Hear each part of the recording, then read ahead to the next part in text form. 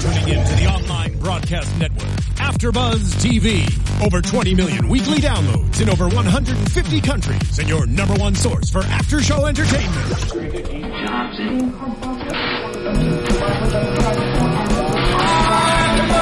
AfterBuzz TV, the destination for TV superfans, producing aftershows for over 300 of your favorite TV shows, interviewing celebrities and showrunners, and bringing you behind-the-scenes exclusives. All thanks to E! Entertainment's Maria Menounos, producer Kevin Undergaro, and internet leader Akamai. Now, let the buzz begin! Hello and welcome to an all-new UFC on AfterBuzz TV 2015 edition. We're back! We're back! You're in my shot. We're back! We're back! We're back! Okay, Miss us? The year started off with a bang. John Jones versus Daniel Cormier, a really highly anticipated championship light heavyweight title fight that, in my opinion, delivered. What do you guys think? Yeah, I completely agree. It was the one thing that salvaged a show that, let's just say, is not going to go on best of 2015 ranks lists by any means. Like we said at the end of 2014, we're in a really weird standing. We still have some injuries lingering from the previous year. So John Jones and Daniel Cormier definitely started the year off right. Yeah, I mean, I think that whole event was so... I'm George, by the way, George Hermosa. That whole... J-Tan, Daria. We've been here Daria enough. Baronato. That whole event was sold on one fight. So it's kind of like you can have a weak undercard on the pay-per-view, even though I was really anticipated for Donald Cerrone and Maljury as well. But yeah, that whole event, everything, every promotion, every commercial, it was just about that one fight. Because there was so much subject matter for that one. That's a chunky fight if there is one for these guys to sell. Yeah, it was supposed to happen earlier in the year, earlier in 2014, and, it got rescheduled and postponed, and the animosity built and built and built from there. Yeah, so he was hot by that point already anyway. Are you okay? Sorry, audio guys in iTunes land. We're getting visual direction here from our super producer monkey. We're in a little Steven. bit of a revamped studio. I don't know if you guys can tell, but it's beautiful. Go for the wide shot there. Yeah, we got a new table here. Yeah. There's no room for my computer. I'm lost. I can strobe the floor, guys. Oh my god! Oh my god! Dance party! I was afraid we were getting teleported. Jesus. Isn't that really cool? Hey, warn us about that next time, Dad. I could have had epilepsy. All right, Epilepsy? back to UFC. Anyway. So last night, they were from the MGM Grand in Las Vegas, Nevada. Yes, they were. January 3rd, 2015, the first UFC show of the year. They typically have one show either at the end of the year or the first of the year. Right around, the New Year's Eve. It's the U.S. version of Pride's New Year's Eve show. So essentially, this is at their end of the show, Big Bang New Year's show. Yep. I always feel like it's always this, and then the July 4th show, or that weekend, where it's always the big The July card. 4th show always delivers. I remember last year was the Ronda Rousey show. But I'm saying that even like UFC 100 was on July, that week. But again, and it's always the end of the year too. So this is now their WrestleMania / SummerSlam, if you want to compare it to, take it to pro wrestling There we references. go. How I long knew it did was that going take? there. That was 3 minutes, 28 seconds there. By this point, obviously, the UFC for several years has been in the groove with certain dates that they want to hit and make annual events. Right. Bigger shows like the New Year's, for lack of a better phrase, the New Year's Eve show. This whole thing started out, guys. Pride Fighting Championships in Japan used to do a really big event. Actually, there were several big events in Japan New Year's Eve. Regardless of what day it fell on, New Year's Eve, there was a huge fight show going on, usually at the Tokyo Dome, which I believe previously was the Tokyo Egg Dome. But there were several different promotions. Pro wrestling and MMA oftentimes would come together, and you'd see the biggest guys, biggest stars of that country come together. And sometimes wrestlers would fight MMA. Sometimes fighters might do pro wrestling, et cetera, et cetera. Speaking of which, one of the greatest, maybe even the greatest Japanese MMA fighter of all time, Sakuraba, fought on the wrestling card last night on a big Japanese crowd. On that something was a big deal. completely different, having nothing to do with the UFC. I was trying to keep it, Sakuraba. That's why I said he's the best Japanese MMA fighter. You tied it in well, George. Yeah. Good job. The Gracie Hunter. The point being, though, the UFC... the end of the year / beginning of the year is one of those big marks for the UFC. Also, like George said, July 4th, Memorial Day, I believe typically is a big one. And also, of course, Super Bowl. I think the Super Bowl was actually one of the first big annual events. They used to call it Super Saturday, and it was the day before the Super Bowl when they would plug a huge, they'd get a huge main event and then load the card up. It's typically a title fight. Very rarely, if not maybe not even ever, will they have a non-title fight as the main event. Yeah, I think in recent years of the sport, though, we've seen so much in 2014 to be specific, where we're anticipating this huge card, like a John Jones, Daniel Cormier, and then, it's big, we see our stars, but they don't necessarily deliver as we thought they would. And then we also see, shows that, I'm going to explain. Okay. Shows that don't have that big of names, with amazing, amazing performances. So it's not only the hype behind the show that sells the show. I mean, of course that does the original ticket sales, but then we go back and watch them every weekend and we see amazing performances from guys of all caliber. So even though we might not think it's the biggest show or, the best names on the card, we still get some good content. So like this one had a lot of hype behind it.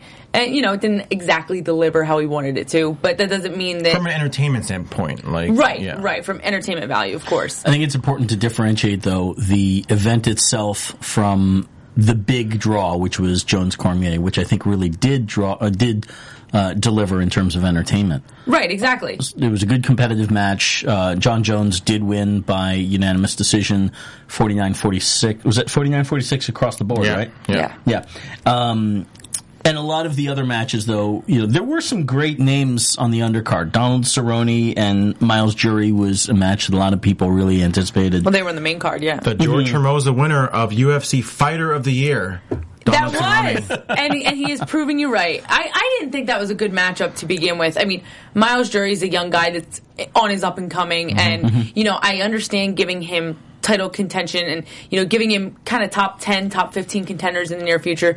But to feed him to Donald Cerrone, and when I say feed him, that's exactly what that means, I think it was kind of rough, kind of early. I don't know. He just came off beating Diego Sanchez and Takanori Gomi, who I know Jay knows. Gomi is one of the greatest lightweights of all time. They are legitimate. I don't know. I just saw it being a bad matchup, and I don't know. I just think that Donald Cerrone is one of those guys that breaks you in the cage, and it was a tough fight. Miles did not bring it like he brought to Gomi or to Diego Sanchez there. And who knows? I haven't seen any interviews or spoken with anybody from his camp, since then to know whether there was something that went wrong or not. There was another match, Hector Lombard and Josh Berkman was... Well, here's the story of the show, which will tie it together. A lot of these matches seemed like very one-way matches. Sorry, I left my vocabulary in 2014, apparently. I think one-sided. We had they were all unanimous decisions, but 3 matches out of, I believe, 10 matches total, so 7 unanimous decisions. That's hard for a crowd to sit through, much less a TV audience whose patience is going to be that much less. Right. All of those unanimous decisions, of those, I think, most of them were 30-27s.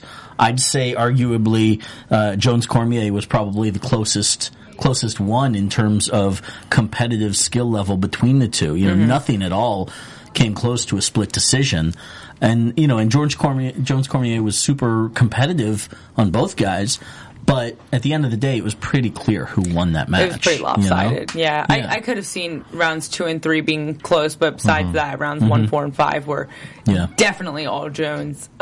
We'll get to that later. But let's just start from the bottom. Yeah, let's start from the bottom and go over the results. We had number 6, Hector Lombard versus Josh Berkman, who is returning after 6 years of being gone from the UFC.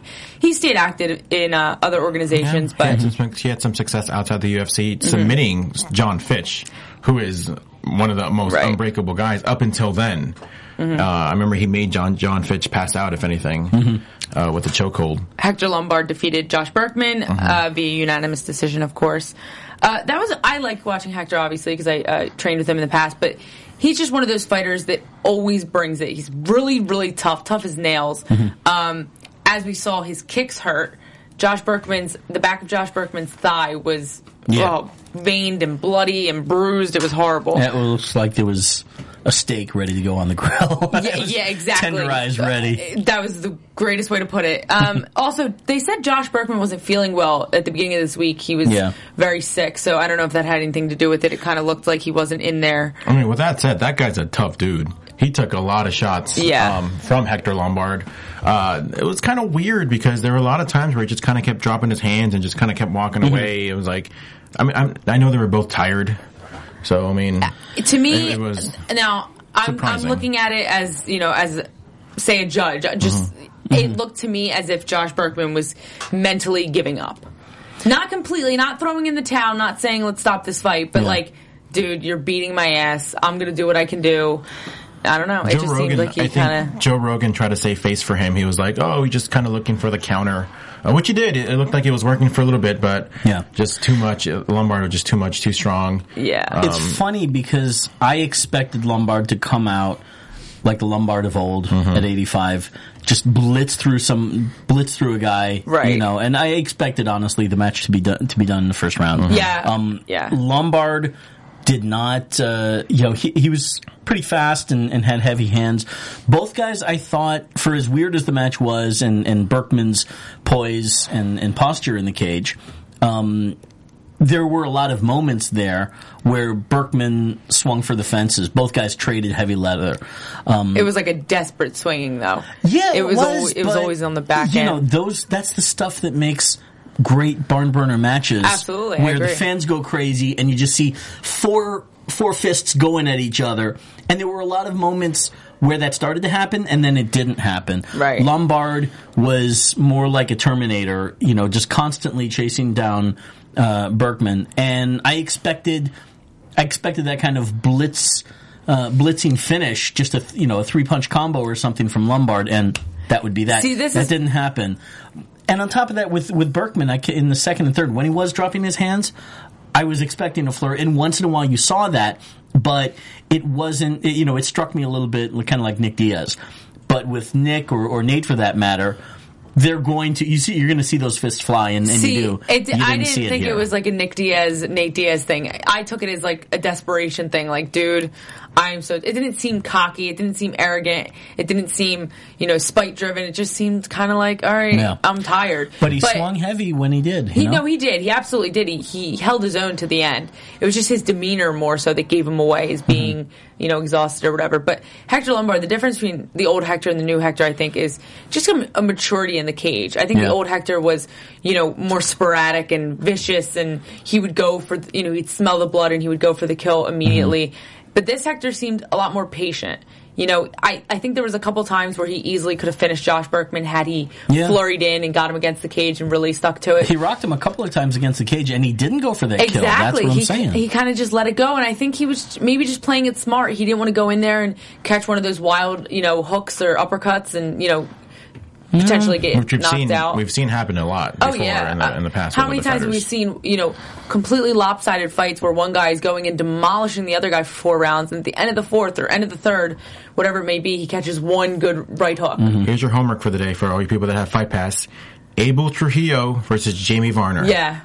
Look that up. You'll see. This is exactly what we're talking about. Yeah. I saw a link today on the internet. It was like...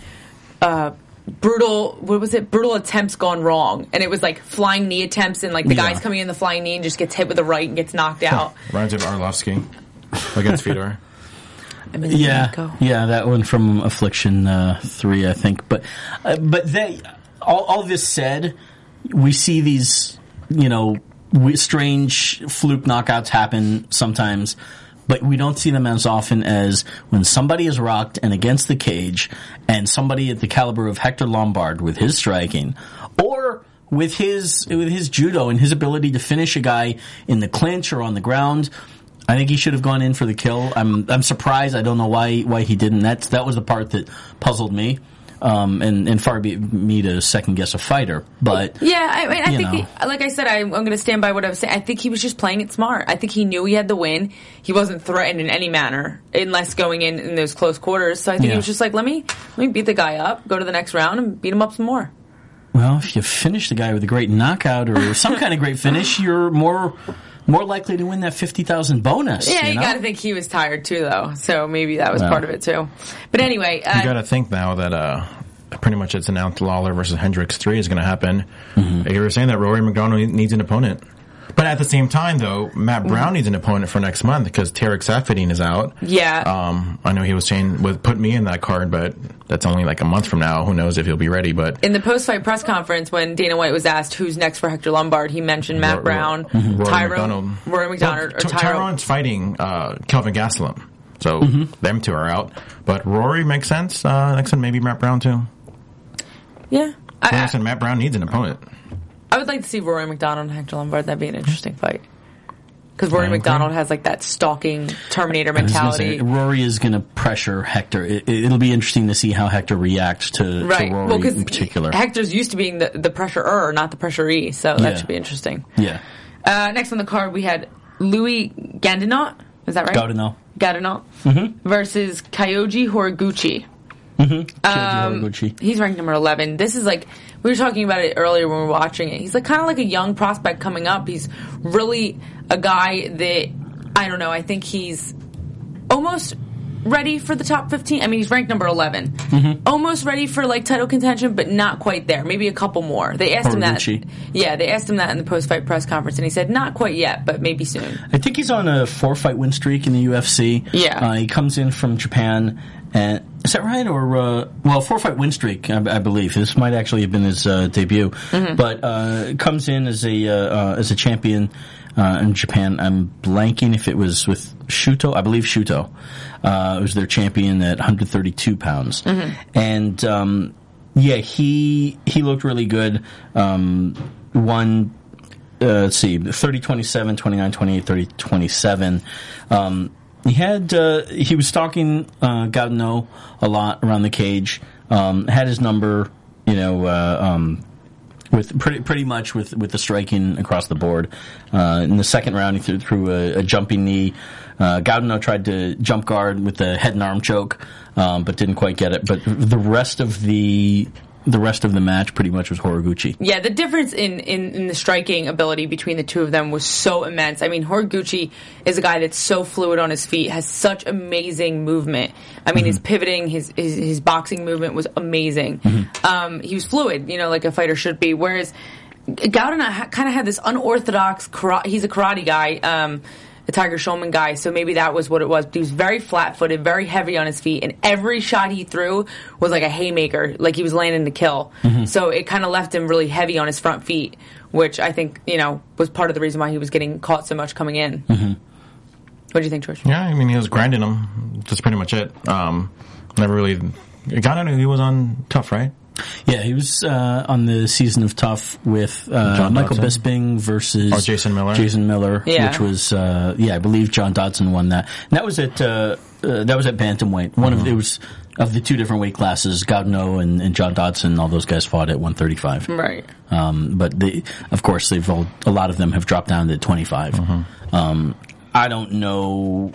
Gaudineau, I think, will kind of be one of those mid-level utility guys that they keep around for a little while, unless he goes on a major skid. I don't know. That's such a hard division. We talked about that earlier. You have you have the champ, and then you have everyone that the champ beat, and then you have all the other guys below them. So there was an interesting statistic on UFC Tonight that they showed the number of fighters in each weight class. And what surprised me, I wish I could remember the most populated one was lightweight, with 101 fighters. Really? Yeah. But it wasn't the second most. I was surprised, I'll say, that flyweight that we're talking about right now had, I believe, around 64 fighters. Really? Which was pretty comparable to middleweight, and I dare say it might have been light heavyweight. Wow. Which surprised me that there would be so many, but still it was, among the lower, middle to lower weight classes in terms of population, which means to me that you're a bit safer in a weight class that doesn't have as many guys because they don't have that many guys, or as many as a bigger one. So, Gaudineau, like I said,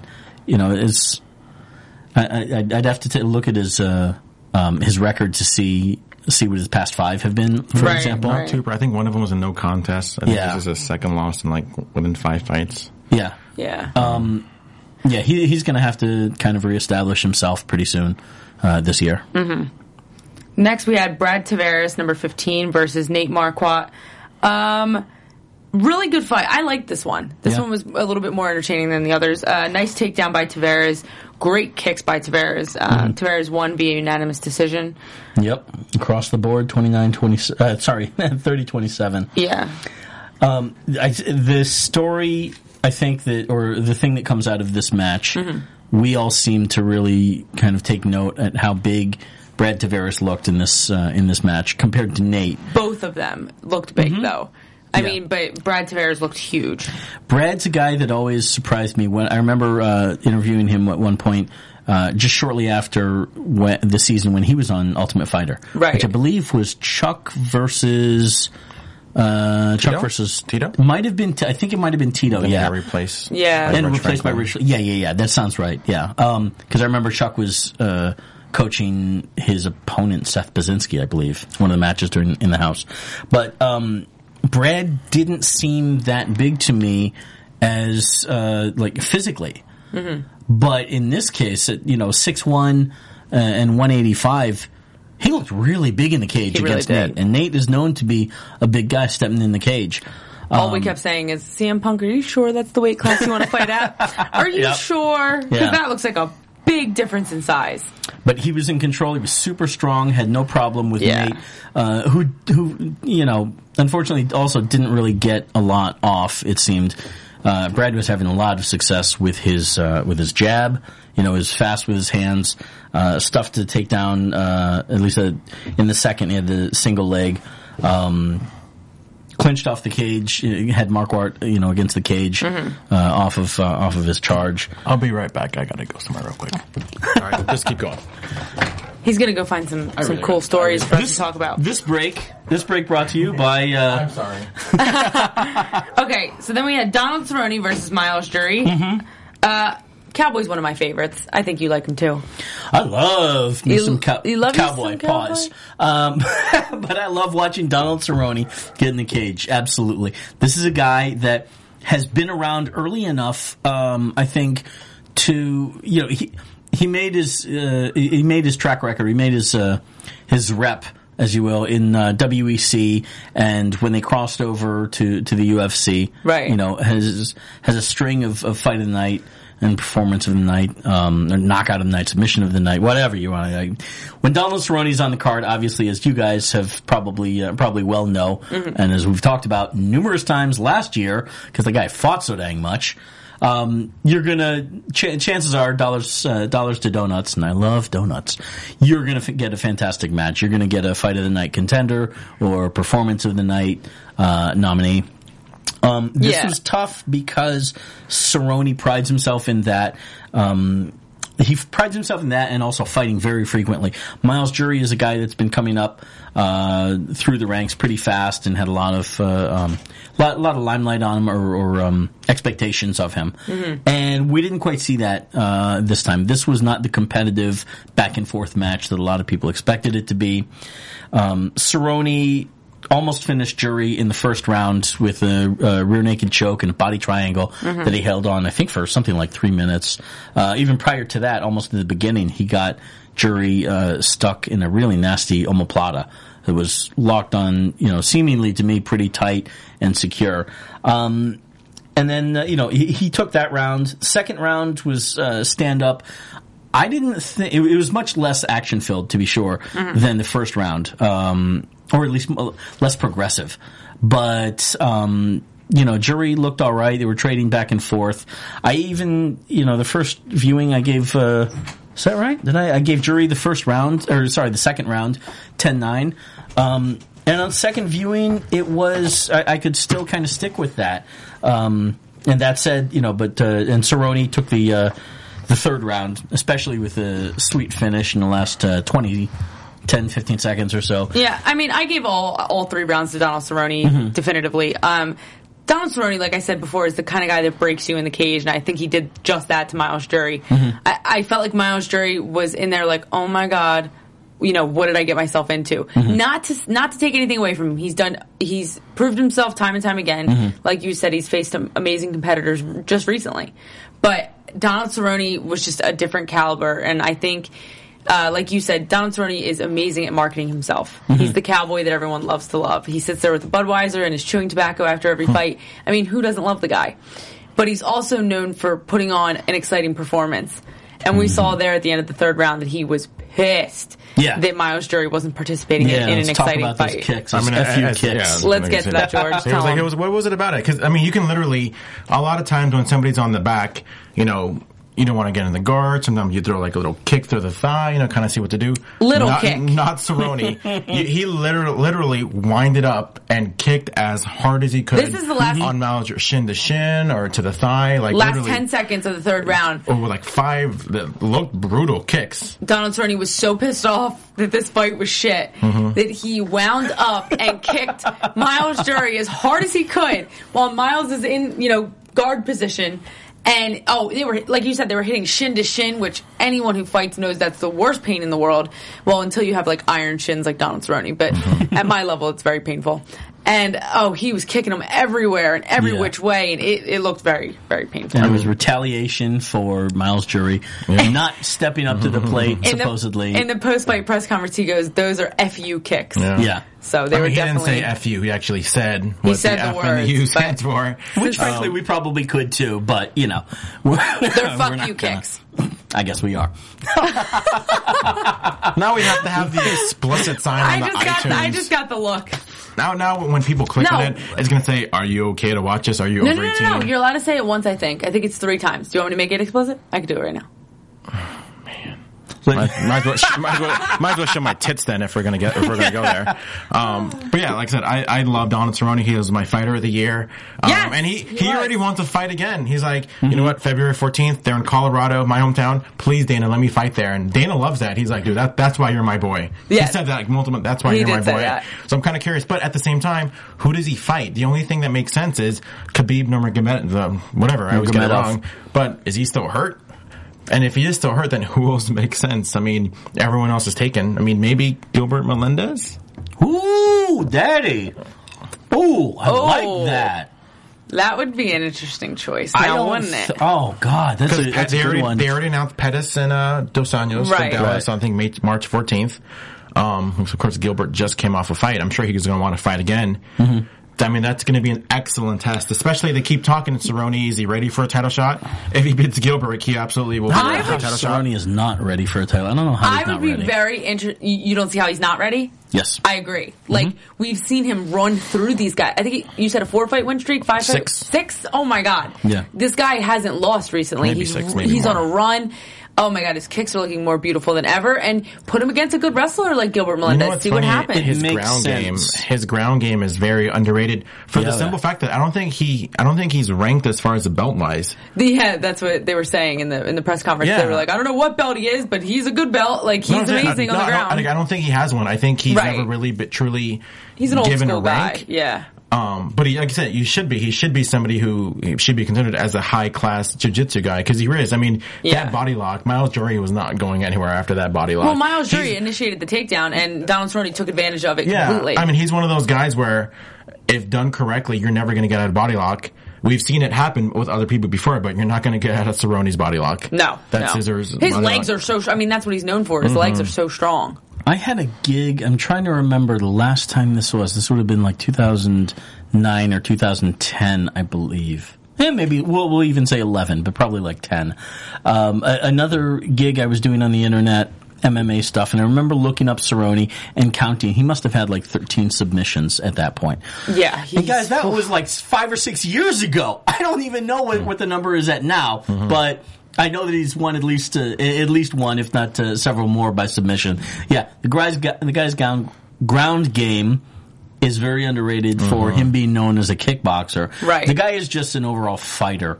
And that's exactly what he is. He's a tough extreme lifestyle badass. So how it is that he didn't have the WEC championship around his waist, I think must have been just timing. And that one split decision with was it Varner? Jamie Varner, I believe. But if there's a guy that's kind of your reserve go-to guy for a title match, it's Donald Cerrone. Oh, definitely. That said, he wants to stay busy. Gil Melendez versus Donald Cerrone is a very imaginative match. I like that because if it goes to the ground with Gil's wrestling, Cerrone has a pedigree to pair that up with. You know, and striking wise, it's going to be a fun brawl. Donald Cerrone looks like one of those guys that has have you ever heard the term construction worker strength? Like that real man strength, not like I call it retarded farm horse strength, but yes, yeah, I know what thing. you're talking about. He looks like that guy that's just so strong that you can't manage him. Like I picture Gilbert Melendez trying to take him down, maybe succeeding, attempting the grind on the ground, and then Donald Cerrone just being hell no, and pulling off a triangle or something. Yeah, Gil would have to be very careful about those legs wrapping around him as well. Definitely. I think it's a dangerous spot for him to go. So I think that'd be a really good fight. Yeah. We will see more from Miles Jury, to be sure. I think this was a derailment. Sometimes, as we've talked about, losses can be really good for somebody. I think this was the perfect loss for Miles Jury because I think he's an amazing fighter. But I just think that he needs a couple more. I think he needs to go back and build and really just work on what it is that's in this next caliber of fighter. What are the Donald Cerrone's doing? What are the Gilbert Melendez's doing? And especially those kicks. That's adding salt to the wound. It's insult to injury. And I would think that would be whether he feels like Cerrone was justified in it or not. Right. It's a motivator to come back and have a better performance, have the performance that you're known for, Absolutely. rather than that one. Yeah, I mean he's definitely done better, so I think we'll see a better Miles Jury next time. Yeah. But let's go to the main event of the evening. That was the co-main already? Right? The evening. Jeez Louise. Go ahead, Bruce Buffer.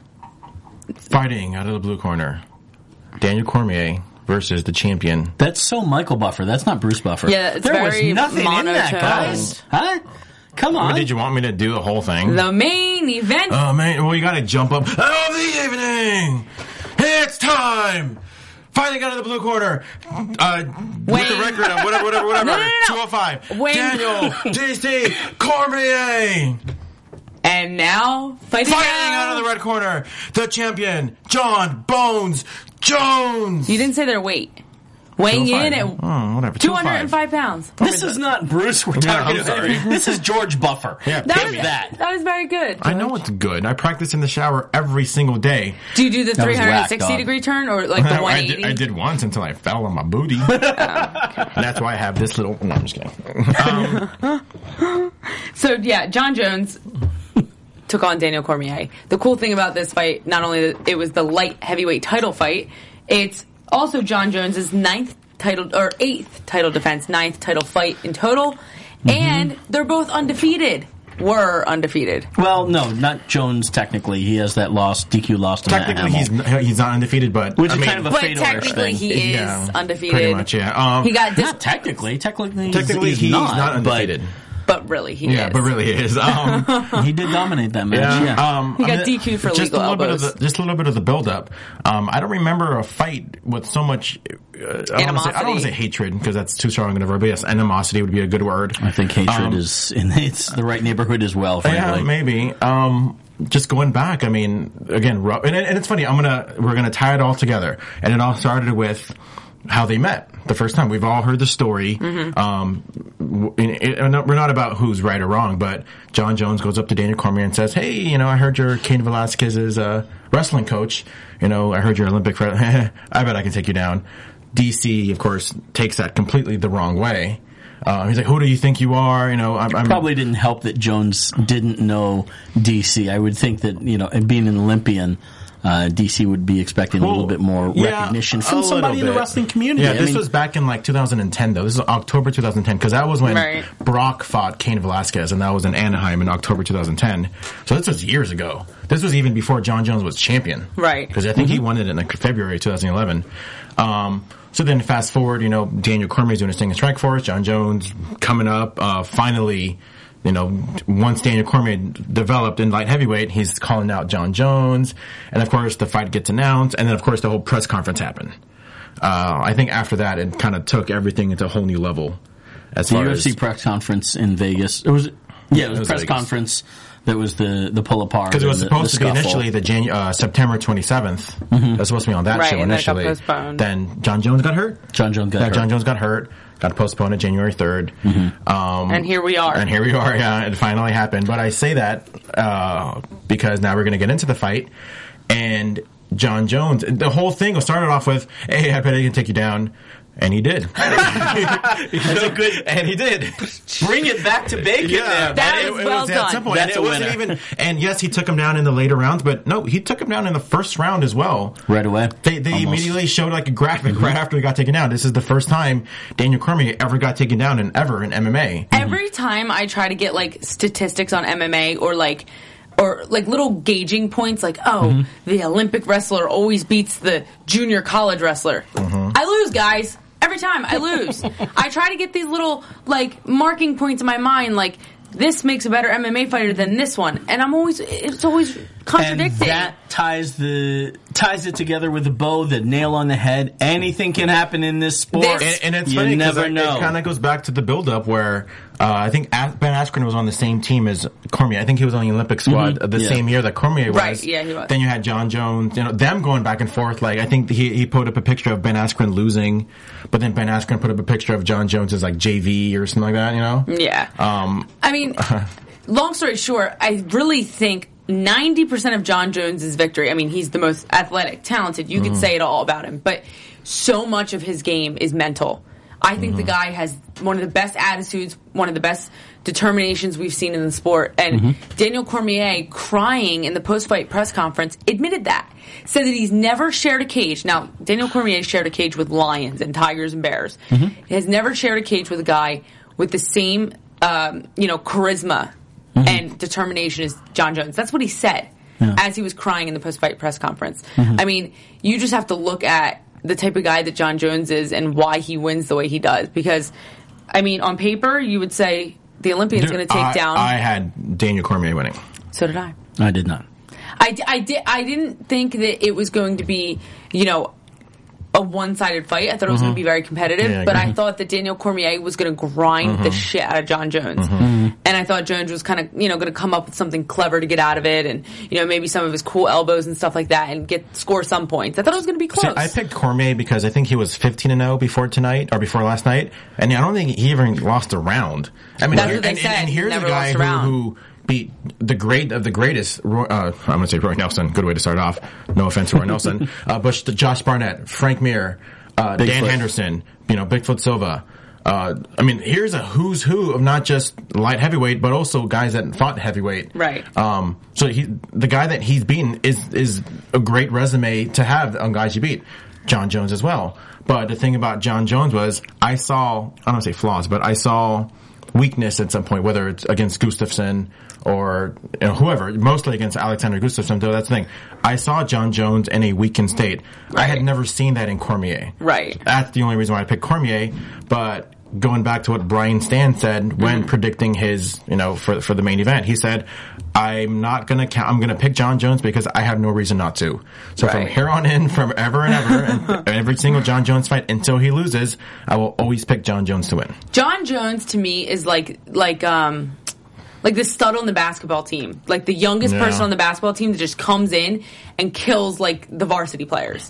And the varsity player's like, dude, I've been around forever. Like, what are you doing? To quote that, I mean, he reminds me a lot of the Michael Jordan of his sport. He's the guy who just makes it look very easy at times. Yes, he doesn't, win every single game. But at the end of the day, he's going to be known as one of the greatest of all time. Maybe Jordan is the greatest.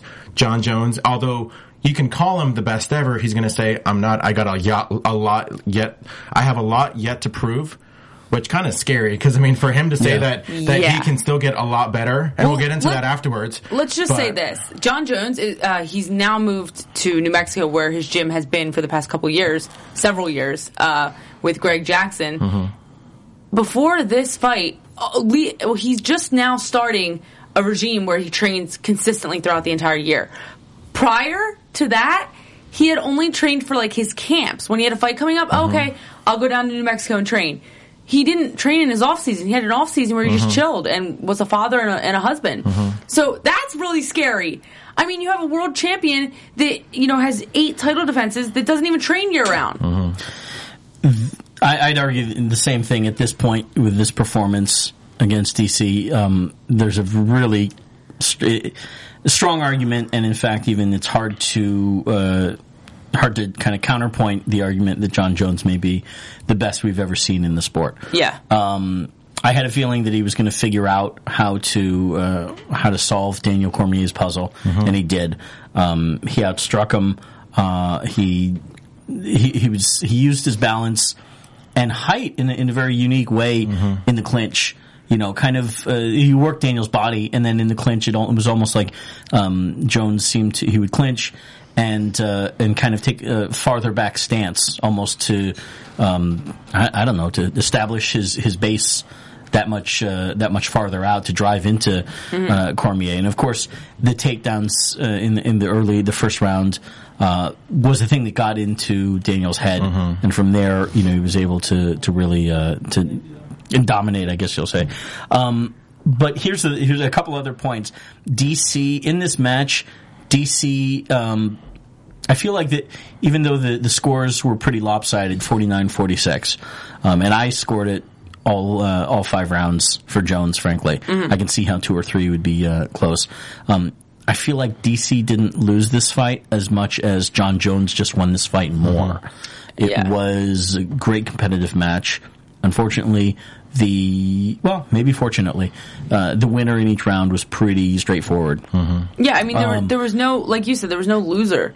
John Jones won by a margin, but it's not like he beat the crap out of Daniel Cormier. It's not like he grinded him out pretty much. Yeah, that's exactly what he did. He grinded him out through all 5 rounds. Cormier had a lot of success too with the uppercut, dirty boxing from the clinch. Right. John Jones, to DC's credit, John Jones took a lot of shots to the head and to the body. Completely unfazed. Yeah, he wasn't phased, which is a scary thought. And like you said, if we've been seeing John Jones half-assing it in terms of his evolution as a fighter and a martial artist, and now he's decided to go serious, right? That's pretty severe. Now, that said, in MMA, again, anything can happen. There will be somebody that comes along and beats John Jones. I don't know who it is, and I don't know that it's going to happen anytime soon. I don't think so. I don't even know that it's necessarily going to happen at another weight class. It could happen at 205 at some point. Right. Well, here's the thing. Everybody does lose unless you retire early. You know? No, they don't, Jay. Yes, they do. No, they don't. Fedor lost. I mean, John Jones, that guy is... I mean... Everybody loses. A lot Anderson of people Silva loses. Yeah. About the fight, though, a lot of people are analyzing if John Jones will win if he keeps it, if he uses his length. DC is going to win if he keeps it close. But a lot of times it was like, I think you were saying, like, why is John Jones in the clinch? Well, because he's winning. I mean, it was the opposite. So yeah, a lot of people were saying that's like John Jones beat DC in his own game, and I think that's what is more impressive. The fact that he beat Daniel Cormier in ways that they were saying that Daniel Cormier was going to beat John Jones. Right. And that's what I think makes John Jones, that's your biggest argument for why John Jones could be the GOAT. Yeah. I mean, they were talking in the post-fight press conference. Dana White was asked, is John Jones the best in the world, or could he be? You know, basically comparing him to like Anderson Silva, George St. Pierre, those kind of guys. And Dana White said, I'm scared to say it because John Jones is so young, but he definitely could be. And the only reason I think Anderson Silva really started, lost is because of his mental game. I think he got to a point in his career where he was so untouchable, so unreachable, that it was like he lacked the motivation. And that was a question they asked John Jones in the post-fight press conference, or they asked Dana White, what's his motivation now? He's beat everybody. Why? What is there to get excited about? Yeah. And John Jones so simply said, oh my God, this is just the beginning. What are you guys talking about? Like, motivation, I bleed motivation, you know? I have so much yet to prove, so much yet to accomplish. I was only training part-time, now I'm going to train full-time. So John Jones does not lack in the mental department as far as determination and will goes. So I think that's going to get him further than, like, an Anderson Silva. Yeah. He's been through a lot in a short amount of time, you know, as a young fighter. The youngest champion. Yeah, I'm thinking about, when he arrived on the scene and he blew through a lot of guys and really opened people's eyes widely, and impressed a lot of people. He dealt with a lot of personal stuff, behind the scenes, away from the cage, with the a car crash and a DUI where he lost his, I think he lost his license for about a year or so. Publicly, he had mud on his face on that one. He's been dealing with fans not liking him. When he arrived on the scene, he was a lot of people's darling because he was so good. So he's had to grow and mature and deal with all this stuff under the public microscope. He's like a child star. Yeah. You have to grow in front of the... And now he's gotten past that stuff mentally, or so it seems, and as he claims, he speaks with a different confidence where he's accepting his arrogance or his role with the public, or their impression of him. And he's kind of DGAF about it.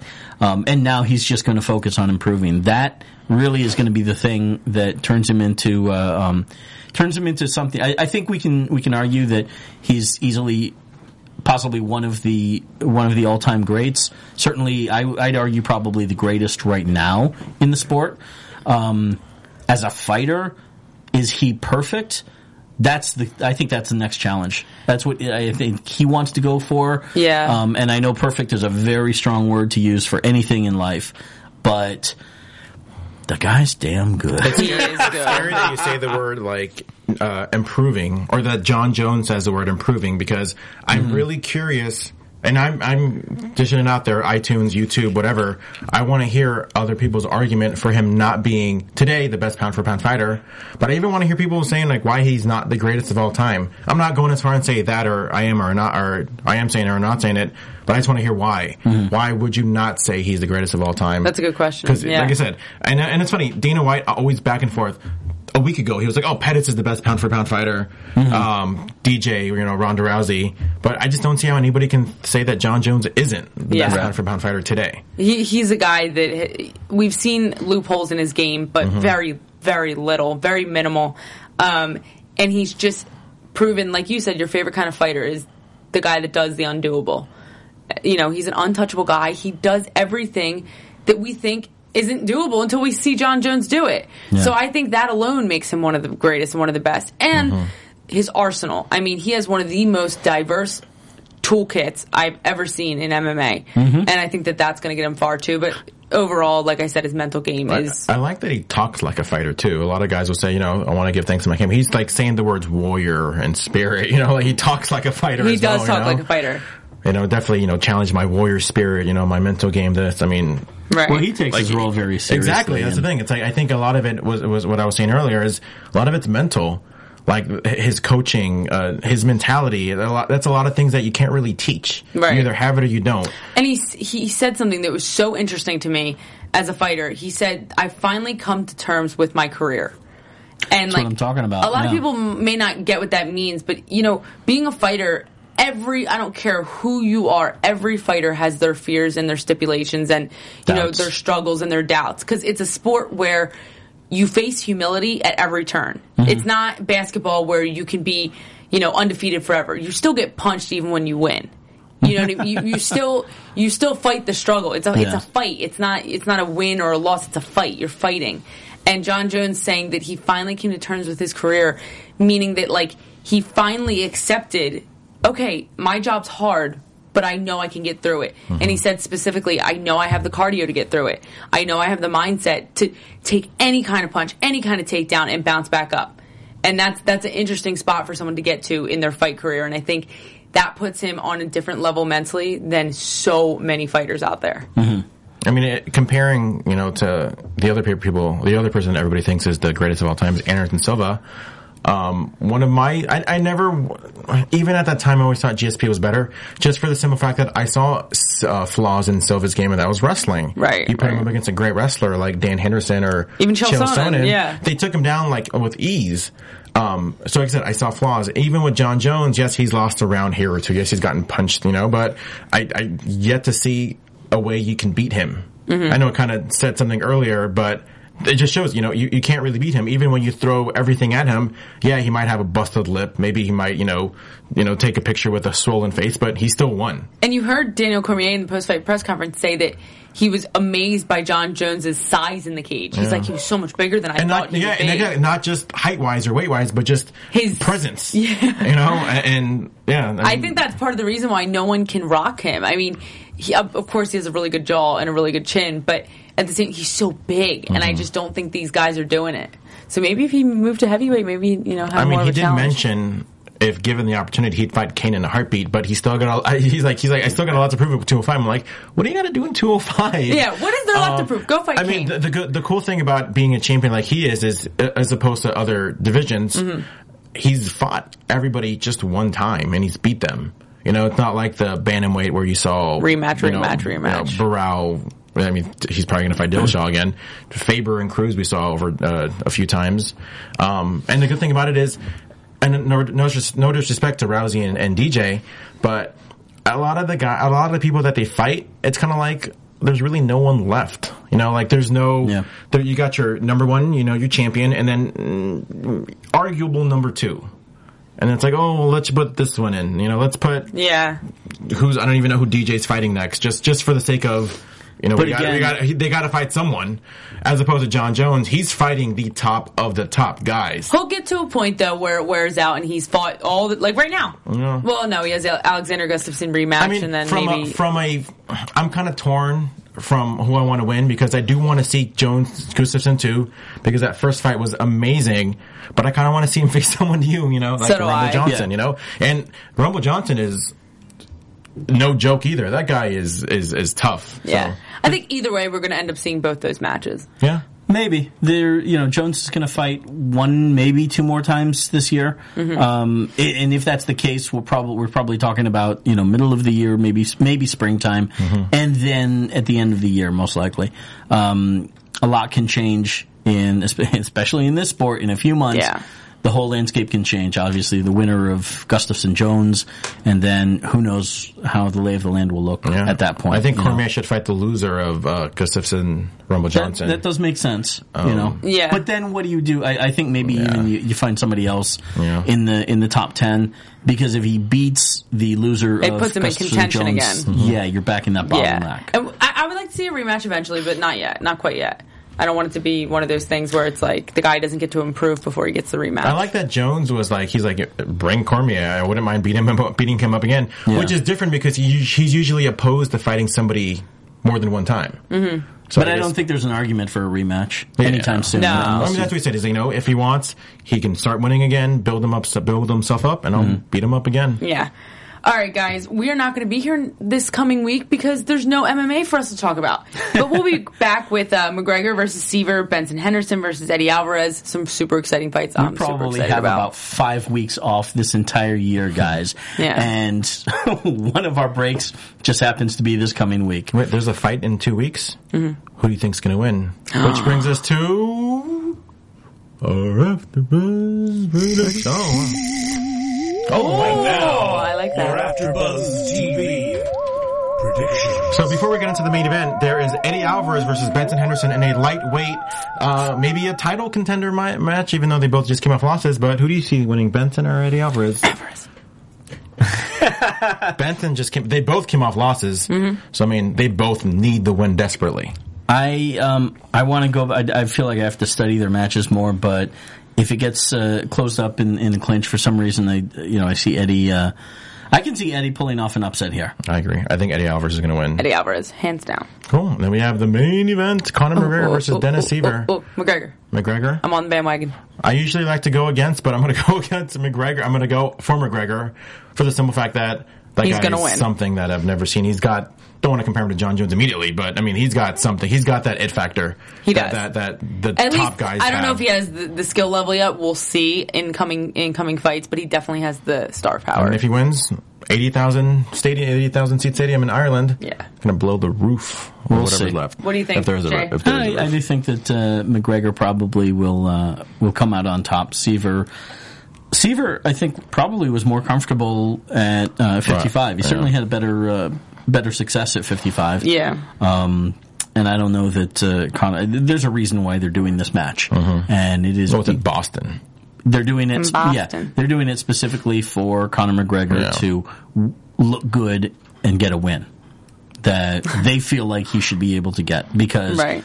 What was it? What do you get? Seaver versus Jose Aldo.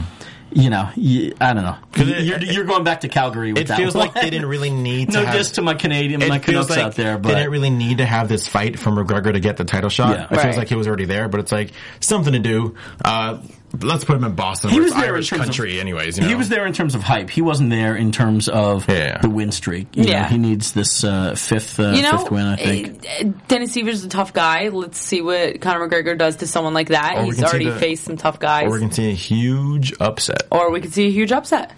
But either way, guys, we will be back the following week with some awesome MMA news. What do you guys have? Some shout-outs, some tweets? Where do you want to be found? As always, the social media hasn't changed. Facebook, Twitter, Instagram, J10-716. Mom, there's a reason I created your own profile, so please stop trying to add Downton Abbey to my queue. That's my territory. Thank you. You can follow me on Instagram and at Twitter, at GHermoza. That's GHERMOZA. That's it.